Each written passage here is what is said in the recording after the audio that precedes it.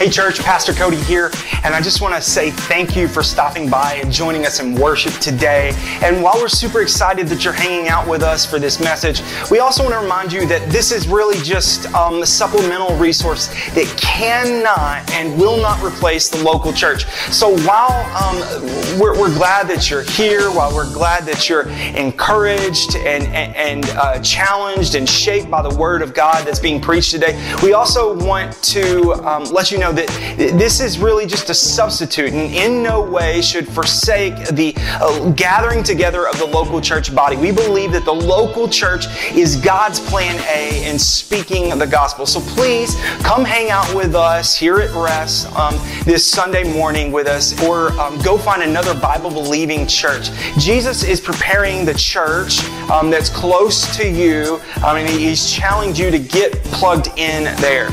Jesus loves the church, and we love Jesus, and we believe that we can love Jesus better by being locally connected and serving her well. So just jump right in with us, and we're glad you're here. Well, hey, good morning, Rest Church. How's everybody today? All right. A few weeks back, I invited you into God's courtroom if you were here. Does anybody remember that? I hit the gavel a lot. Cody made fun of me last week for it. Today, I actually want to invite you into a new meeting that you maybe didn't know you were walking into today. Today's actually a meeting for HA or HNA. Maybe we'll pull that up. Yeah. And HNA, what this stands for is Hypocrites Not Anonymous. Hypocrites Not Anonymous. Welcome to HNA. This morning, and I just wonder today, how many of you would be so bold as to say, I know a hypocrite? How many of you would be so bold to say that this morning? Now, I just wonder how many of you would be so bold to say, I know a hypocrite this morning because I'm actually sitting right next to one. Don't raise your hand though, okay? Don't raise your hand on this. Odds are you've probably heard this sort of statement before, maybe when you were trying to share the gospel with a non-believer or someone at work or a friend, or just inviting them to church, and there's some resistance that they push back onto you, and they say this statement of, well, I'm not gonna go to church. Thanks for the invite. I'm not gonna go though because the church, it's full of, help me out, hypocrites. And whenever someone makes that sort of statement, pastors oftentimes around this kind of topic, they'll often respond in the sense of saying something along the lines of, "Yep, sure is, and there's room for one more." Right? That's kind of what we say in response to that. It's quotable, it's tweetable, it's kind of hallmarkish, if you will. Danny, maybe we should do a campaign sometime with have a card on the front that says hypocrite, and then on the inside it says there's room for one more. Hand those out around town, see what kind of response we get. It's kind of funny, and there's definitely a sliver of truth inside of that statement. But what I'm afraid that it's done actually is that it's actually drawn some incorrect lines around the scriptures that's not really biblically faithful when it comes to that word hypocrite. And so I'm intentionally trying to be light with this as we start, because this is honestly just a really heavy conversation for so many different people, and where maybe you were on the receiving end of some real hypocrisy inside of the church, where maybe a pseudo leader was in front of you and they were supposed to represent God, but they just kind of fell, and it hurt you, or it hurt a friend, or it hurt a family member. And look, your pastors here, like we've got our I don't even know where any of them are, but we've got our fair share of scars and war stories, right alongside of that. And so what I don't want to do this morning is I don't want to minimize this reality if that's been your experience. But what I want to do instead is I want us to draw a different line on this, because whenever we come to the church, a lot of people like to kind of just, toss that word hypocrite around it at every corner. And it's like whenever somebody makes a mistake, it's like hypocrite. Or if someone stumbles, you slap them with a sticker, hypocrite. We kind of just frivolously throw it out there. And I want you to know that as we start out down our journey this morning, that word hypocrite, it doesn't mean that you don't make mistakes and don't live up to what you believe. That's not hypocrisy. That's just humanity. And it's because all of us, we're all in that same boat, right? Romans 3:23, that we've all sinned, that we've all fallen short of the great glory of our great God. And he has redeemed us, and he is continuing to redeem us by the blood of the Lamb. Amen. In fact, I would say that to some degree, every one of us has been a hypocrite in one way or another. And we've done things that we wish we hadn't have done, or we've said things that we really wish we hadn't have said, and we've had to go back and make right something that we've made wrong. But that's not hypocrisy. This is the battle that every believer faces between your flesh and your spirit. See, hypocrisy, and this will be on the screen, hypocrisy isn't that space between what we did do and what we wish we did do. Hypocrisy is the space between what we profess and what we actually possess. It's the gap between what we show and who we really are. It's the makeup, it's the masks that we wear in public sometimes, when our private lives completely contradict that public mask. And it's a really, really big threat to the Church of Jesus. It's a really big threat. See, if you've been tracking along with us through the book of Romans in our study, our author, Paul, he's actually been writing to different churches that are in Rome, made up of Gentiles and Jewish believers. And as he's overall, what he's trying to do is he's trying to get to Rome so that he can inevitably plant a church planting network in Spain to reach more people with the gospel. Jared, church plants and churches is God's plan A to reach people with the gospel. Amen. And so Paul, before he can go and plant a church, what he has to do is he has to deal with some issues that are going on inside of the church first off. And the three subgroups that in this section that we've kind of been identifying, which is on the screen, are the pagans, the moralists, and the religionists. And if you haven't been with us, just a quick recap on that. The pagans, to a large degree, this is the far, far left. In our day, this might be some parts of New York City. This is people who blatantly, openly, willingly defy God and His order. They buy the T-shirt at Sam's Club that's on the rack and proudly proclaim who they are. That's the pagans. Then the next group that we met are the moralists. These are the people that believe, hey, I'm basically a good person because of what I do. This is the person who goes, well, I tip extra at lunch, Isaac. This is the person who goes, I vote the right way. When the TV commercial comes on of Sarah McLachlan with the Arms of an Angel's playing and it's puppy adoption in the background, I donate toward that cause, right? I do all of these things, and it's not really about what Jesus has done, but it's about what I've done. And so I'm basically a good person. That's the moralist. And then last week, Pastor Cody opened up in chapter 2, verse 17 with the religionists that he showed us. And in that, Cody showed us there were 8 different areas that the Apostle Paul picked out representing these the Jewish religionists in their relationship with God, how they viewed that, and in their relationship with one another, how they viewed that. And Paul's building this case of basically self-condemnation against them. Pastor Cody broke them down into two subgroups. He said there were the religious moralists who have subtle hypocrisy. And then he said there were the religious renegades who have blatant hypocrisy coming from them. He also said that these type of people, they're not broken over the lost, but instead they get mad at the lost for being lost in the first place. And it's all because they were loving the letter of the law, but they didn't really know the God that wrote the letter. And so in verses 21 through 24 today, this is really part 2 of this 1-2 combo punch that the Apostle Paul started last week. This is actually the finish of his statement from last week. And so we're going to read back from verse 17 to 24 today. So if you have your Bible, go ahead and turn to Romans 2. We'll read verses 17 through 24 together. Do you love Jesus, Rest Church? Amen. Are you ready to study his word this morning? Amen.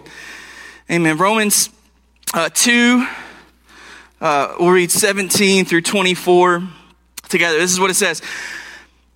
But if you call yourself a Jew, if you've been brought up Jewish, you were raised in the church, and you rely on the law and boast in God, verse 18, and know his will and approve what's excellent because you're instructed from the law. And if you're sure that you yourself are a guide to the blind, a light to those who are in darkness, an instructor of the foolish, a teacher of children, having in the law the embodiment of the knowledge of truth. Paul's saying you feel kind of smug because you're an insider. This is his warning. Listen to this. Verse 21. You then who teach others, do you not teach yourself? While you preach against stealing, do you steal? You who say one must not commit adultery, do you commit adultery? You who are idols, but do you rob temples? You who boast in the law, dishonor God by breaking the law that you're boasting about.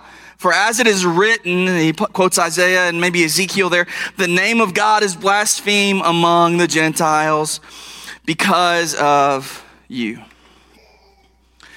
Church, out of the 3 possible enemies of the gospel, the pagans, the moralists, and the religionists, in my opinion, and you can have your own too, but in my opinion, this particular group serves as the biggest threat to Rest Church. This group serves as the biggest threat to the church of Jesus, because the biggest problem, man, it's not out there with people that don't know the Bible. The problem is in here with people who think they know the Bible, but they really don't. These are the folks that are conservative.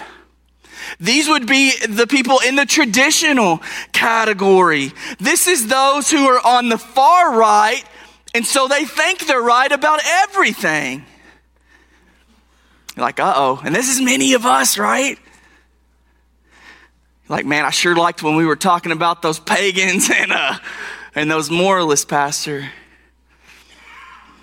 This is one of the biggest threats to the church. The religious person that Paul's addressing, what they do is they project an image of righteousness while they're all along truly harboring this hypocrisy inside in their hearts.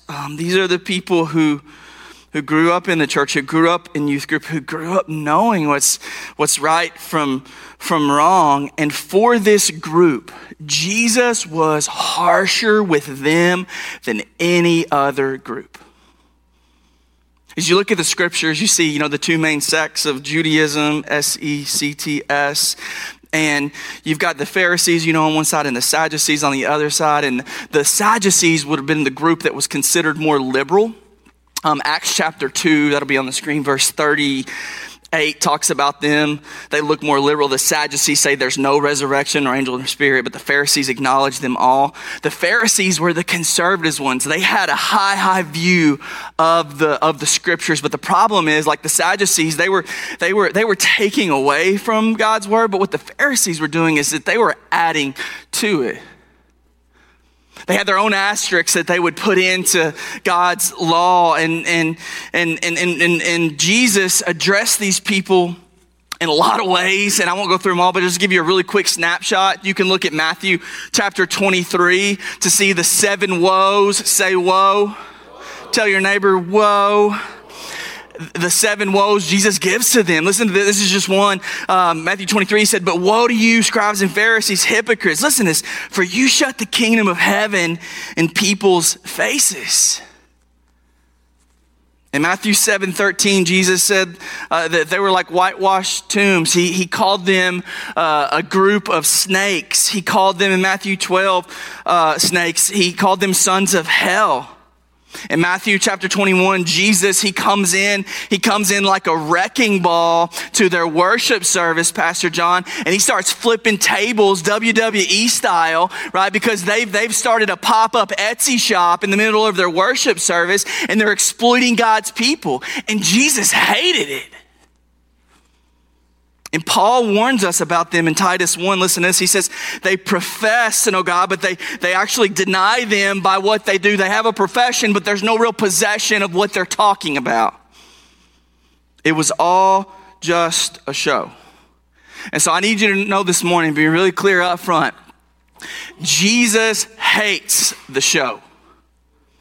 Jesus hates the show. When you say you believe one thing, but then you behave another. When you preach one thing, you profess one thing, but then you practice another. Whenever you subscribe to Christianity and you got the t-shirt and the bumper sticker, but there's no real life change or transformation along with the information that you have, Jesus hates this. In fact, lastly, if the ministry of Judas Iscariot tells us anything, it's that we need to watch out for these people. Right? Judas, he wasn't like Peter. Peter was hot-headed, he was out. He chopped off some ears like Mike Tyson. He was in the face and bold. Judas wasn't like that. Judas, he was off to the side, quietly, subvertly, slyly, and he was stealing money from the ministry for 3 years. But still, he was publicly taking communion and walking with Jesus in ministry. Yet at the end, we know that Judas, he was exposed, as it will be with all religious people, when Jesus lays every secret on the table at the end, and a lot of us will be shocked.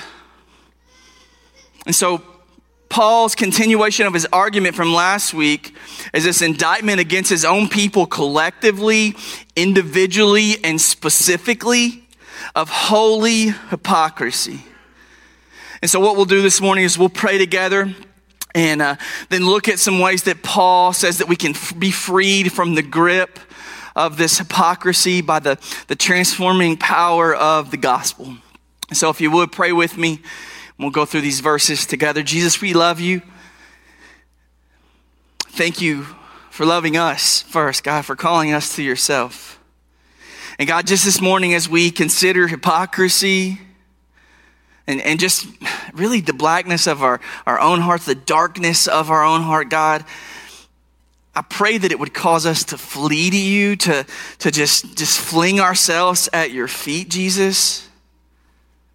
And God, that ultimately your word and your life in us, God, it would change our hearts, that it would change our minds, God, and ultimately the most of all, that it would change our standing in you. That we would receive your righteousness, God. And so for those of us this morning, God, struggling with keeping up the show, I pray that you would open up their hearts and show them, God, just how much better it is just to walk with you. In Jesus' good name we pray. Amen. Amen, amen. So verse 21, if you have your word, starts out, it says, you then who teach others, do you not teach yourself also? While you preach against stealing, do you still?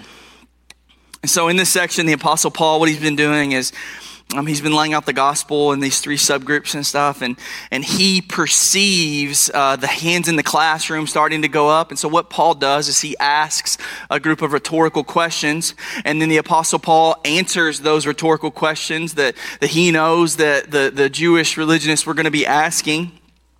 And it says, you then who teach others, do you not teach yourself? Man, this verse just this first verse. Pull that back up, CJ. You then who teach others, do you not teach yourself? This is one of those soul and spirit, joint and marrow, grab your scalpel, kind of dividing verses. If you would let it examine you, if you would let it search you. James chapter 3, verse 1, I believe yet. Verse 1, it warns those of us who teach, saying this, not many of you should become teachers, my brothers, for you know that those who teach will be judged with greater strictness. This is a teacher from pastor to parent, anyone who handles the word of God. And you know, right out the gate, John, Friday night I was supposed to meet with my D group, my discipleship group. And that's a really good thing, meeting with your D group. You know, I love my D group guys and love our time together. But I knew that I was supposed to be somewhere else, doing something else to better honor God at that time. And so I fought it, and I came up here and I tried to work on my sermon, and I got as far as to the first verse in this text that says this, you then who teach others, do you not teach yourself? And talk about a real punch in the mouth.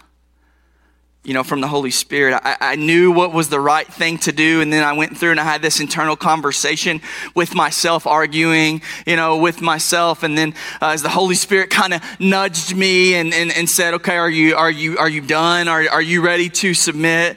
Now, you know, he was going, Adam, you're about to teach about those who teach and don't listen to the teaching that they teach. And so after I wrestled for a while and then I did finally submit to it, I went back to my house and it was confirmed in the daddy that was given to me when I walked back through my front door. This verse, man, if you will let it, I'm telling you, it will divide you, it will search you. And so I'm just sharing that with you to say, as we read through this text today, let this text examine you and not your neighbor. Let it examine you.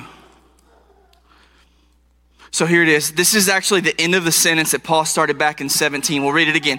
You then who teach others, do you not teach yourself? Remember, if you look back in verses 17 through 21, you'll see Paul pose this series of if questions. He goes, if you are a Jew, if you're devout, if you rely on the law, if you're boasting in God, if you're sure that you're a guide to the blind, if you are a teacher of the foolish and children, if you truly have the law, which you believe to be the embodiment of truth and of knowledge, then why don't you do what it says to do? That's where Paul is leading into. Why don't you practice what you preach? In the words of the theologian Megan Trainor, he goes, I know you lie because your lips are moving. That's what he's saying to him. And Paul's proof of sin here is this consistent inconsistency in what they're professing and what they actually possess. And so Paul, he's addressing a religious spirit of hypocrisy. Hypocrisy, it's whenever we demand things of other people that we don't really hold ourselves to that same sort of standard. That's what makes us hypocritical. And the word hypocrite, you may not know this, you may know this, but it's an ancient Greek word that's taken from Greek drama, from Greek theater, hypocrites. And this word in that time, it wasn't negative or positive, it was just neutral. But what a hypocrites was it was a one person who would play multiple roles during a Greek play.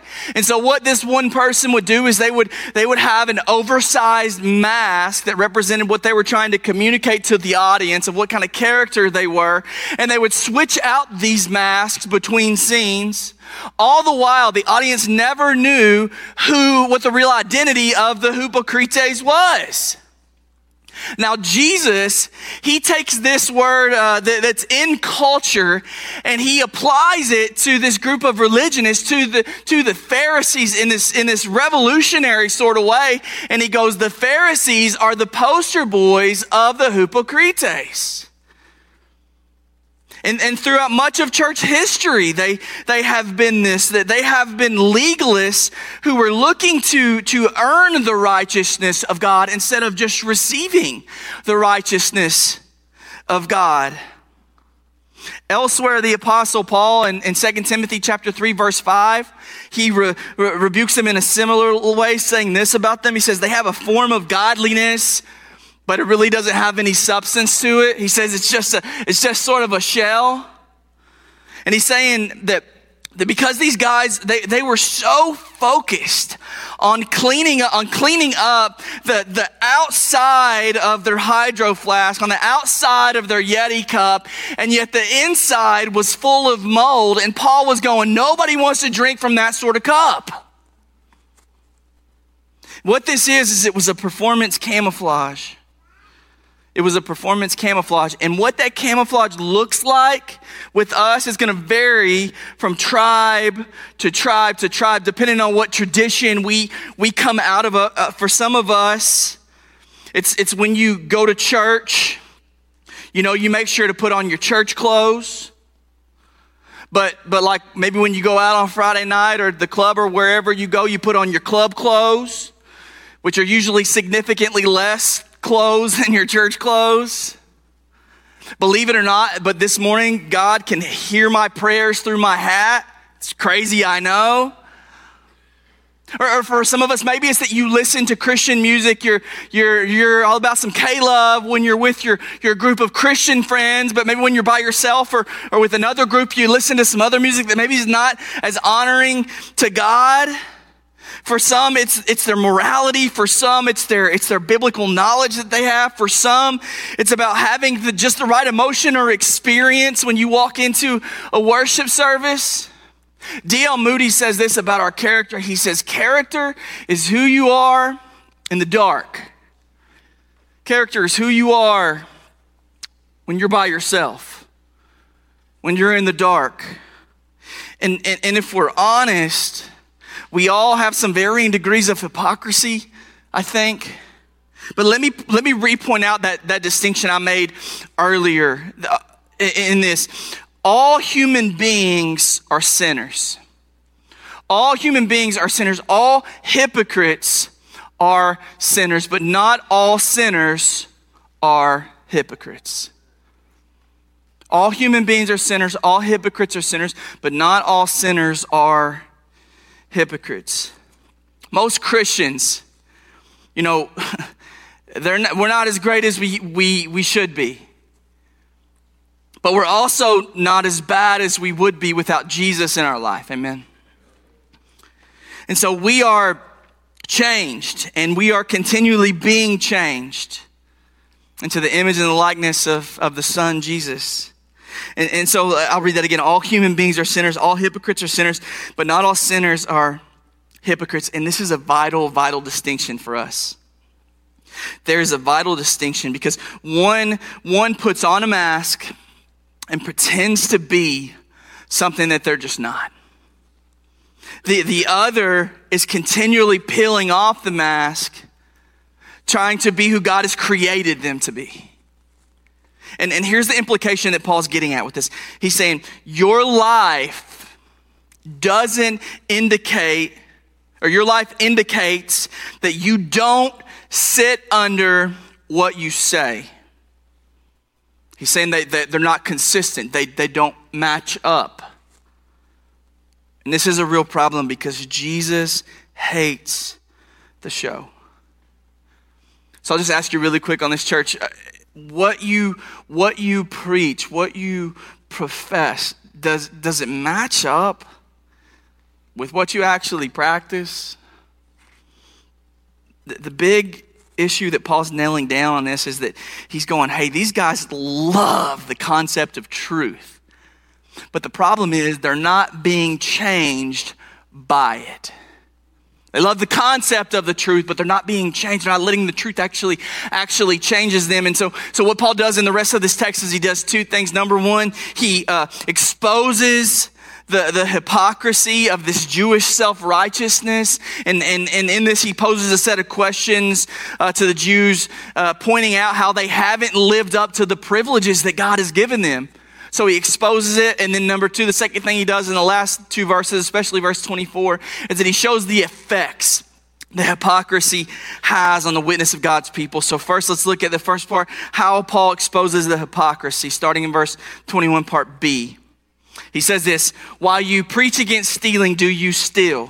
You who say that one must not commit adultery, do you commit adultery? You abhor idols, do you rob temples? Verse 23, you who boast in the law, dishonor God by breaking the law. So if you didn't see it, and you can look back in your scripture, there are three ways that Paul calls out the holy hypocrite in this section, these Jewish religionists. And he says, one, you preach against stealing, but you steal. You preach against adultery, but you commit adultery. You preach against idolatry, but you're carrying around those same idols that you detest. And so, remember the Apostle Paul, he's been talking about the moral law, say moral. And what he's doing here is he's just diving deeper into the moral law with this group. Next week, Pastor Johan, he's gonna jump into the ceremonial portion of the law, but here he's zeroing in on specific parts of the moral law. And it's that they believe the law of Moses stands between them and God. And so to this point, it's meant to apply to anyone who relies on their own religiosity or spiritualism to be right with the Lord. This is for anyone in that category. Now the question, as we look at those three sections there, or those three comments, what we should ask ourselves is we should go, did every Jew do all of these things? And the answer is, likely, probably not, to a degree.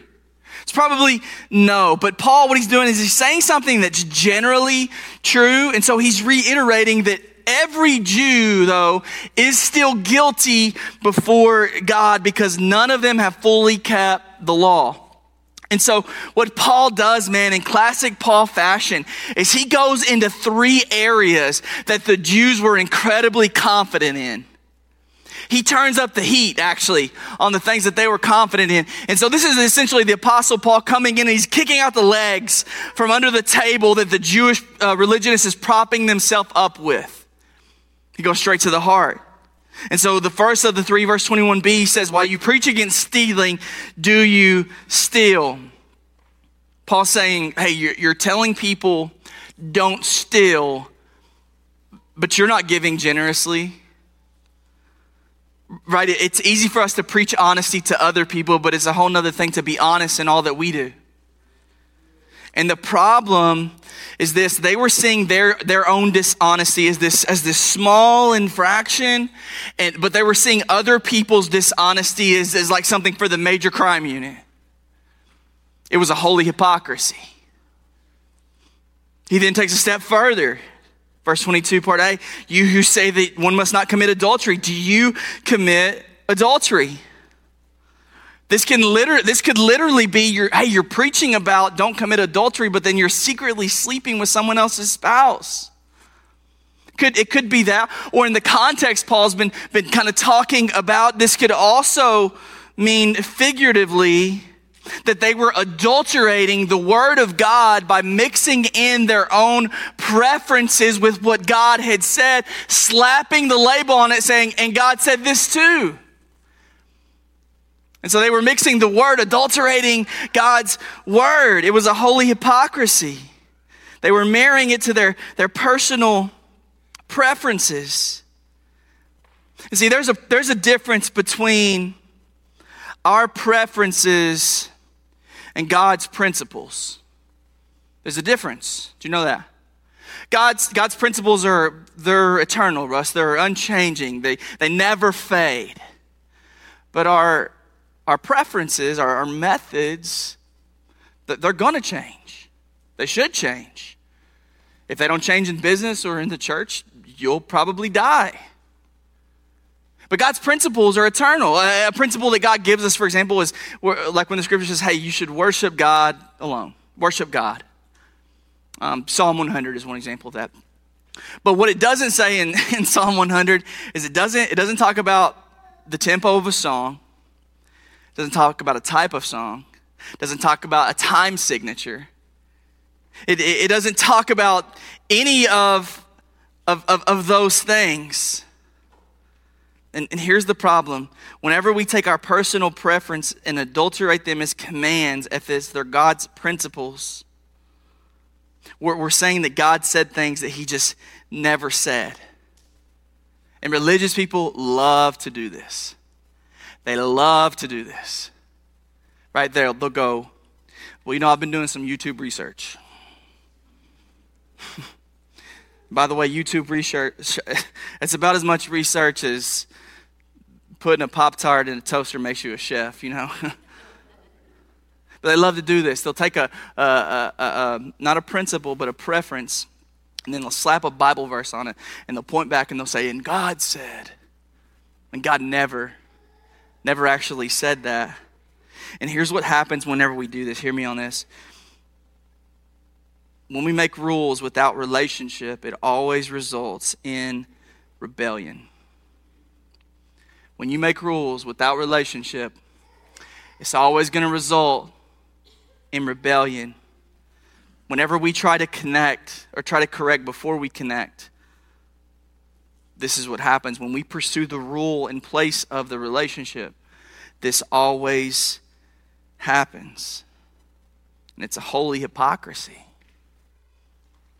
Lastly, verse 22, Paul puts the proverbial cherry on top of this spiritualism Sunday. And he says this, you who abhor idols, do you rob temples? Now you might not see this when you just kind of look into the text of the slight that's coming out here really from Paul to these religious people. But think back with me, because the Jews that were living from the time of Christ until the time of Paul, this would have been the first generation, so to speak, when from Abraham being called out from Ur of the Chaldeans. Ever since that moment, God's people had been building these household gods, Baal, Asherah, sex, resume, whatever.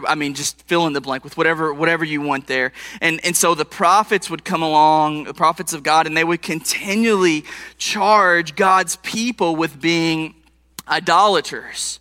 They were pointing the finger saying, hey, you're idolaters in this. And so after the exile in Babylon, the people of God, they kind of got this message. And so the Jews had confidence, and they were going, hey, we're a lot of things, but idolaters isn't one of them. We're not idolaters anymore. We've moved beyond that. And the Apostle Paul, man, he goes, you're not only idolaters, but you're temple robbers. Now, for the Jew hearing this, it's almost the gasp, the awe as the Apostle Paul makes this accusation against them, because they hated those Gentile pagan temples. They hated those Gentile pagan idols. They wouldn't go near them. And Paul's saying, when you're having this profession without any possession, you might as well be carrying a little idol around with you in your pocket. It's as if you've robbed the temple and are carrying it with you. Because it was all just a show, and Jesus hates the show. They were judging everyone else without first judging themselves. They were like, religious gophers popping up out of their hole going, Pharisee, heresy, heresy. And Jesus hated this. They were looking at everyone else's sin, but didn't see the sin of their own hearts. And Paul, he shines the flashlight on the hypocrisy of their heart, on their own darkness. That's the holy hypocrisy exposed. And here is one of its effects in verse 23. The whole thing comes to complete clarity here in this verse. Listen, you who boast, this is a summary, you who boast in the law, dishonor God by breaking the law. And see, the people of Israel, they thought they thought that they could commend God by making a really big deal about the law. And Paul's like, no, you don't understand. Whenever you set your sin up against the moral law, he says, you're not only not making enough of the moral law, but you're not making enough of your sin. He says you're falling on both accounts. There's no place to take refuge in except in the refuge of Christ. And like the Apostle Paul, man, like you couldn't fool the Apostle Paul, right? He was a former hypocrite. He knew what was in the hearts of these religious people because he was a religious people. And he knew what they were thinking. He knew what they were feeling because he had been there. And he knew that the only place that you can flee to from religion is to the finished work of Jesus Christ on the cross. And this is a tough one, man.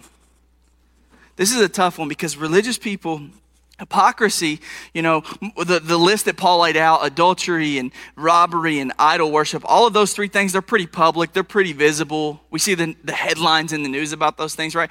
But hypocrisy, really the only one that can see that is yourself. You're really the only one that can see the behind the scenes. And Paul's going like, hey, you guys are essentially, you're coming in and you're cutting down this giant sequoia tree. And then you're standing on the stump to preach about conservation. And he's saying, do you see where this makes no sense for you to boast in the law? Because the whole time you're breaking it with your life. Luther once said, true reformation of the church takes more than a moral bath. It requires the gospel because without the gospel, our attempts at reform will always be superficial. It's always just makeup and masks. Every time. And so for you and I, if we approach the scriptures in a religious sort of spirit, that in searching the scriptures is just the end of itself to search. If we only see it as how we are to live our lives instead of seeing from it that our life is to be in Jesus' life, then we've missed the whole point. It's not just a piece. Jesus isn't just a piece of the snow globe. He's the entire snow globe, and everything else is to flow from him. And whenever we mix that up, it distorts everything else. It distorts everything else, church. So what I'm saying is that if we just compartmentalize Jesus and forget that he's the mediator to this whole party, then we've missed the point. Because what you and I can do is that we can enjoy the right things for the wrong reasons, and it still makes it wrong. Do you see that? We can enjoy the right sort of things for the wrong reasons, and it's still wrong. Now, lastly here, the last effect of the hypocrisy. So the first one was dishonoring God. And this may be the more deadly of the two effects. I don't know, equal at least. It says this in verse 24. Here's the effect. The name of God is blasphemed among the Gentiles because of you. So Paul, what he's doing is he's combining, I put it up there, Isaiah 52:5 and Ezekiel 36:22, or at least it looks like that. And he goes back into verse 23. He says, you dishonor God by breaking the law. And then verse 24, and so the name of God is blasphemed among the Gentiles because of you. Now, what you may not know is that in both of those texts, God's people had been rebelling against God, and so God had handed them over to their sin. And so foreign powers had come in, and they had completely conquered God's people. They were militaristically defeated. They were beat down. And what happened as a result of this is that the nations around, they were pointing in, looking at this Israel people, the people of God, and they were saying, well, God can't even protect his own people. And Paul's saying, and the same thing is happening with you religious guys when it comes to the Gentiles. They're blaspheming God because of you. He says, not only are you not fulfilling the call that's been given to you, Right? Think back with me to the covenant promise of Abraham. Israel was called to be a missionary to all other nations. And in this promise that God gave to Abraham, so he would be a father of many nations. So the gospel would go with them. And so Paul's saying here, not only are you not fulfilling this missionary call that was placed on you a long time ago, not only are you not fulfilling that call, but everyone's talking trash and thinks God is a joke because of your life. Despite all of your professions about God, the way you live, your possession is making him into a joke. Church, this is the biggest threat to Christianity, man. The biggest threat, Todd, the biggest threat isn't that we don't have enough translations of the Bible to go around the world. That's not the biggest threat. Michael, it's not that we don't have enough missionaries to go around the world and spread the gospel. The biggest threat is the holy hypocrites who have a lip service that life just doesn't match it, and it gives a bad name to Jesus. That is the biggest obstacle to spreading the gospel. And so we must be extremely careful about the sort of reputation that we are building for God in this world. Pastor author Brennan Manning, he says this. He says the single greatest cause of atheism in the world today is the Christian who acknowledges Jesus with their lips and then walks out the door and denies him with their lifestyle. That is what an unbelieving world simply finds unbelievable. Whenever we live like these legalistic Jews, a kind of a punitive lifestyle, if you will, it not only hurts God's family, the church, but it repulses unbelievers. It repulses unbelievers. And see, that's religious people, man. That's what they do, though. They demand perfection, right? But they don't encourage progress. They demand perfection from everyone around them, but they don't encourage progress. Now, let me ask you on this. In God's standard, Matthew 5, we've talked about this before. In God's standard, is it perfection, true or false? True, right? Be perfect as God is perfect. Be perfect as your heavenly Father is perfect. But the caveat to this that religious people miss, the caveat in this is that you and I, we need Jesus to come and be perfect in our place. And that he would walk alongside of us so that we would be being made perfect as he is. But what religious people do is they keep going. They go, hey, you know what? You're not there yet. Or, hey, you did this, but you did it wrong. Or, hey, you did this, but you didn't really do it the right way. You were supposed to go over here when you went over this way instead. You done this. And as they preach this, they themselves are breaking the law of God. And when it's Jesus all along who says, you know what, actually, hey, I'm perfect. And so what I'm going to do is I'm going to come and walk along beside you. And I'm going to be the one that leads you. And I have this eternal plan that's in progress, that's been set before even the foundation of the world to make you perfect in me. Church, this is why Jesus came down from heaven and didn't FaceTime commands to us. He came because he wanted relationship with us. He wanted to connect before he corrected. See, your God, he's a really good dad. I don't know if you know that or not. Your God is a really good dad, but he's not just a really good dad. He's the perfect dad. He's the perfect dad. And he loves to celebrate the progress of his kids. Man, how many of you, whenever your kids were little and they took their first step, do you remember that? And like you were there and you were cheering them along. You had the camera going and every little wobbly step that they would take, you were there to celebrate their progress. Do you know that your heavenly Father is like that with you when you take steps of faith toward him? That he celebrates your progress. And do you understand, church, that you have been given this amazing title as a co-laborer of Christ? You are a co-laborer of Jesus. You are a living billboard for Jesus' life. And so you will either be a billboard that is full of grace and truth and humility, or you will be a big fat signpost that says, keep clear of this place.